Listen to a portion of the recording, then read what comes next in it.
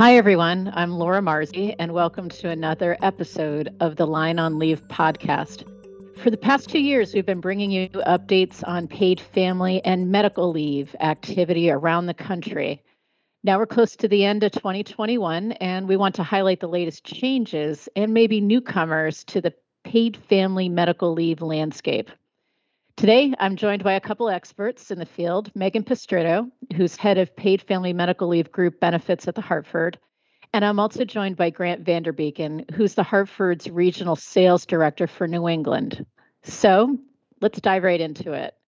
I'm going to start off with a question for Grant. Grant, can you just get us situated? How many states right now have paid family medical leave programs or some form of it? Yeah, thanks, Laura, and thank you so much for having me. I feel like when I list off the states, there are 12 in total, I almost feel like I'm back in elementary school going through and reciting the states in alphabetical order because there are now so many and there's legislation happening across the country. So 12 states total: California, Colorado, Connecticut, Washington, D.C., Hawaii, Massachusetts, New Jersey, New York, Oregon, Rhode Island, Washington State, and then in my great state of New Hampshire, which recently enacted its own paid family medical leave. Okay, yes, thank you. That's a lot of states. And for our listeners, probably helpful to get some more details on each of these states. And if you need that, the Paid Family Medical Leave Resource Center is at thehartford.com/PFML. That's a lot of different pieces of legislation to keep track of. But let's go back to the Granite State of New Hampshire. The approach there is a little bit different than anything we've seen so far, right? Yes, correct. So I think one of the big parts about the New Hampshire legislation that's quite a bit different than what we experienced in Massachusetts or Connecticut, or really any of the other state-run programs, is that not only was it signed into law very recently in June, but it is not mandatory for private employers. The state is really working towards a pool for state employees. It's leveraging the private industry to help support this program, which is a little bit different because other states have put together their own state-run programs. New Hampshire is really relying on that private carrier to help with that program. Private employers with 50 plus employees can opt into the program. And then single employees will be able to join the program as well, which again is a little bit different from other state programs that really require employers to make a decision on behalf of their employees. Obviously, what this does, and one of the things that we do in group insurance, is that we spread risk across an entire employee population. So as we broaden that purchasing pool, it makes the risks a little bit easier to manage and helps manage some of the costs of that risk. If employers don't join the state plan, they can offer their own paid family leave benefits through any vendor that they want. So if you look at the benefits in New Hampshire, are they pretty much similar to family leave programs in other states? Yes, they're very similar in terms of some of the coverage that's being offered. So things like caring for a new child through birth, adoption, or foster placement, caring for a qualifying family member, military leave, service members' injury, and the benefits are roughly the same: 60% of the average weekly wage, capped at the Social Security taxable wage maximum. I just said quite a lot there, but in terms of other states, they're leveraging very similar calculations in terms of maximums and average payouts. And again, this goes into effect January 1st of 2023. And I do just want to mention, because it feels like everywhere in New England, some of these programs are popping up, or at least the states that we seem to be working with mostly here in New England. Vermont had been working with New Hampshire on passing what they were calling a twin state plan, and really trying to pool some of their resources together between Vermont and New Hampshire. So I don't know I don't think that Vermont is too far behind in terms of trying to look at maybe an example of New Hampshire and seeing how that might apply to their constituents. I have a question for Megan. and really wanted to think about a statistic that kind of highlighted the national attention for paid leave. In our 2021 Future of Benefits study, it showed that 75% of employers had expanded their paid leave and PTO programs beyond what the state was going to be offering or federal requirements. So I was wondering, how have you seen the leave landscape shift, say, over the past year? Great question, Laura, and thank you also for having me back again. Really excited to be here. What we did see is that the pandemic really underscored the need for paid leave, and many employers that did respond to that. It's made employees and employers really recognize the importance of allowing employees time away from work to care for themselves or their loved ones when it matters most. What we actually saw with the pandemic was that there was nearly 3 million American women that left the labor force after that first year due to the pandemic. And it really exasperated and shed light on the longstanding problem that we have is that there's lack of policy that enables, people, employees, folks to balance that caregiving responsibility and work responsibilities. But like you said, the good news was that what we saw was about 75% of employers expanded their paid time away from work offerings beyond those state and federal requirements. The employers that we did survey, what we saw was most added sick time. That was most common among employers with 500 and plus employees, and really in the construction and information management sectors. We also saw employers adding family leave. That was most common around education and professional and scientific and technical industries. What we did see, like I said, is that employers recognize the fact that sometimes people just need a break and that they don't have to stop their careers altogether for that break. So more and more companies are realizing the importance of this, and not just from a well-being standpoint, but also for recruitment and retention. Post-pandemic, employees are going to continue to demand these benefits. Once you provide these benefits to employees, it's really hard to take them away. And we also know that lawmakers are continuing to be focused on this too. Yeah, and I'm thinking about, some of the questions I was asking Grant, if we talk about sort of the status of states coming online to offer the programs, my sense is that, even if they're up and running, they continue to tweak them, and it seems like it's an ever evolving process, right? That's absolutely right. And like I had mentioned, there is the retention and competition within employers around benefit packages. We've seen that for decades. That's been around forever. But what we're seeing now, too, is that same level of competition and retention is happening now amongst the states. What we saw in 2020 was that New Jersey, they increased their benefit, which aligns more now with like your Connecticut's and your Massachusetts and your New York. We also saw Massachusetts recently. They increased their benefit maximums. Depending upon your region, you're starting to get this competition amongst the states, and we're continuing to see more and more states increase their benefits. It's an interesting phenomenon, really, to kind of take a look at. And in fact, New York is another, like we had mentioned, New York's been around forever. There's always been this discrepancy between their DBL benefit, and their now PFL benefit. And it's they're looking to introduce an increase to the DBL benefit, which hasn't happened in decades, into their 2023 executive budget. So we should know more about that soon as well. But that's the type of pressure that these states are starting to feel and see when more and more states are looking to enact PFML. So again, it's wonderful to kind of watch the phenomenon happen. But really, between the new state announcements and program developments and any of the changing elements of pre-existing programs, employers should be aware if they have employees impacted by any of the programs.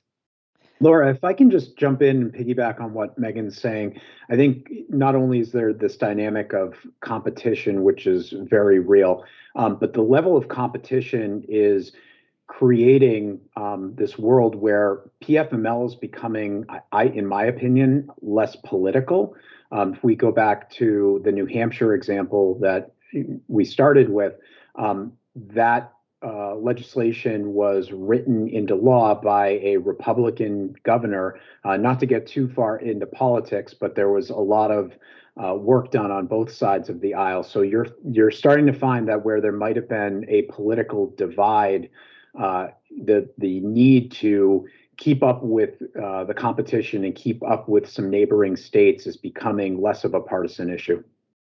And even to piggyback more off of that, Grant, what we saw in Colorado as well is that it's no longer also just put into the hands of the politicians. In Colorado, the way that it passed was through actually a ballot initiative, which we had not seen in any other state before. So it was actually the constituents of Colorado that voted on the program and said that, yes, the people of Colorado deserve these benefits. All right, so let's bring it back. Now that we're getting into some conversations on a state level, Grant, I'll put it back to you. Let's go back to the launch of paid family medical leave in our home state of Connecticut. So last time we talked about Connecticut paid family medical leave, the focus was on just building awareness, educating employers and employees about the specific requirements for the program, such as voting for it. So now that it's becoming, more of a standard practice on a state level, let's fast forward a year. And what do you think in the state of Connecticut? What are the big questions about the program as it gets ready to launch? And because, you were really in on the ground floor with Massachusetts, are you seeing any similarities to the launch in that state last year? Yeah, great question, Laura. So I think when we look at Connecticut, it has a lot of similarities to Massachusetts, but it sort of stands alone in a lot of areas as well.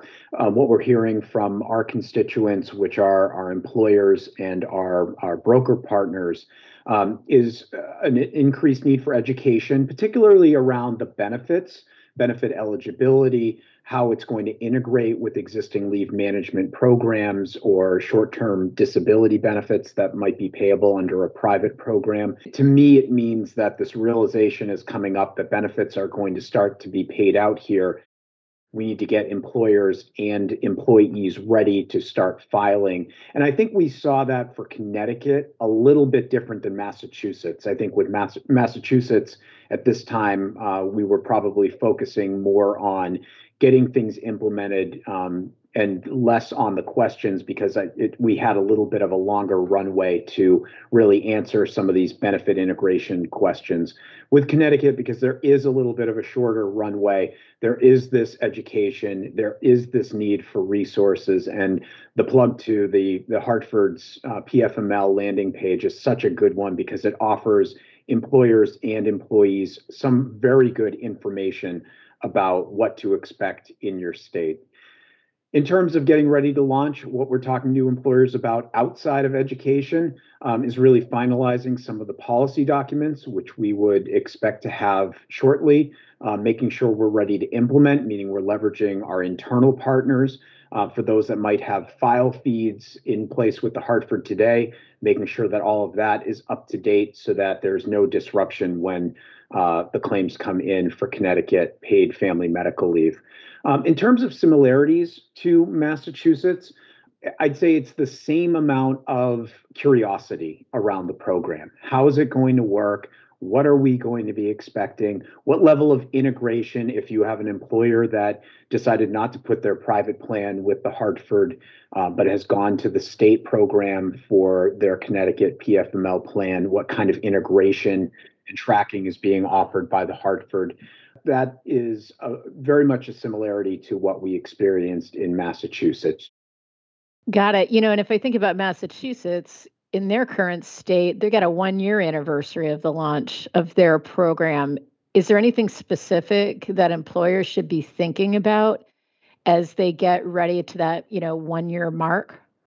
Yes, absolutely. So in Massachusetts, we are doing a lot of education. As Megan had previously mentioned, there were some changes to the benefit plan in Massachusetts. So we are in the process of making sure employers, whether you have a private plan with the Hartford or whether you're with the state, you're aware of some of those plan changes, in addition to some of the maximums for the employee contribution if you're an employer that does take that employee contribution. So we're working very hard with all of our clients that have mass exposure, private plan or not, to make sure that they're ready and they're making the appropriate payroll adjustments for the changes that the Mass PFML plan has put in place. There are reminder emails for renewals. So for those that have a private plan exemption, be thinking in the back of your mind, yep, you need to renew your private plan exemption. You should be getting that notification from Mass Tax Connect. Hartford private plans are also, we are working towards making sure that our private plan employers have that information, and not only that, but the information on how to renew. So make sure to submit your confirmation of your policy form number to the Department of Family Medical Leave when you're renewing that private plan. Terrific. Thank you. I'm going to bring it back to Megan and Grant, maybe for some closing thoughts. A lot of dynamic changes here. So looking ahead, if you're looking at the entire national landscape, what are some things we should be watching for? And Megan, we'll start with you. Yeah, of course. And in absence of a federal program, I would expect states to continue to implement their own programs. There's some 28 states, and that number will continue to grow, that have already introduced some form of legislation for any form of paid family and medical leave. The administration and funding of these benefits, they tend to differ from state to state. And most proposals, you'll see like a mandated 6 to 12 weeks of paid benefits. But some states, such as North Carolina, they had introduced a call for up to 26 weeks of paid benefits. Florida at one time had a proposal that allowed for 6 months of paid leave to care for a newborn or newly adopted child. Some of the states require contributions up to 100% employee being funded. Others are payroll deductions. Some states have a combination of employer paying the benefits and employees contributing. Like Grant had said, we have New Hampshire, which is the first of its kind to be offering a voluntary program. At one point, there was a twin state program out there that was inclusive of Vermont and New Hampshire. New Hampshire has since moved forward with their program, so Vermont's a state to keep an eye on and to see if they're going to come up with their own program similar to New Hampshire. So I think in absence, like I said, of the federal program, these states are going to continue to want to look to see what they can do to provide these benefits for their employees.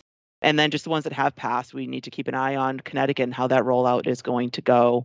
And then 2023 will be another big year where the Colorado contributions are going to start, and we'll start seeing those benefits for New Hampshire and Oregon. So lots to kind of keep your eye on.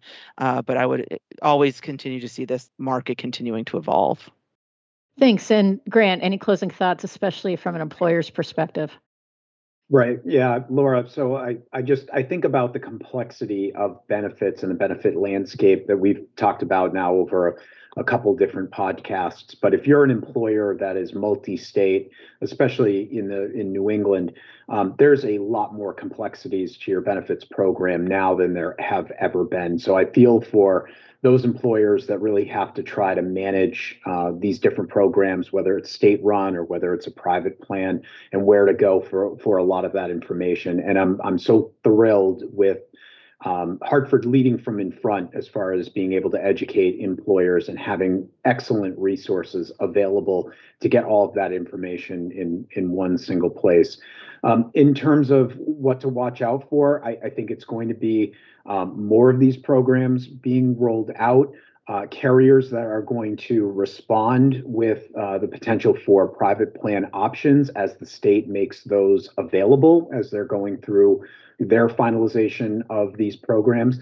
I think New Hampshire, I'm very biased, obviously, being from the Granite State, but it will be very interesting to see how New Hampshire rolls out. Not only was it bipartisan, but this idea around this marriage of private carriers really helping shoulder the load of legislation, how that works could be for a lot of insurers and a lot of constituents, a really nice combination of where a private industry can work hand in glove with the state government. So very interested to see whether New Hampshire plan is a success in terms of the operations and the claim adjudication, and how that might impact or influence other states. So that was a terrific commentary. Thank you so much, Megan Pistritto and Grant Vanderbeeken. If you do want more information about the latest news in paid family and medical leave, it's easy to check out the Hartford's PFML Resource Center. You simply go to thehartford.com/PFML. And as always, if you like what you hear, please subscribe to our podcast and share it with your colleagues. Until next time, please be well and stay safe, everyone. See you next year. Thank you.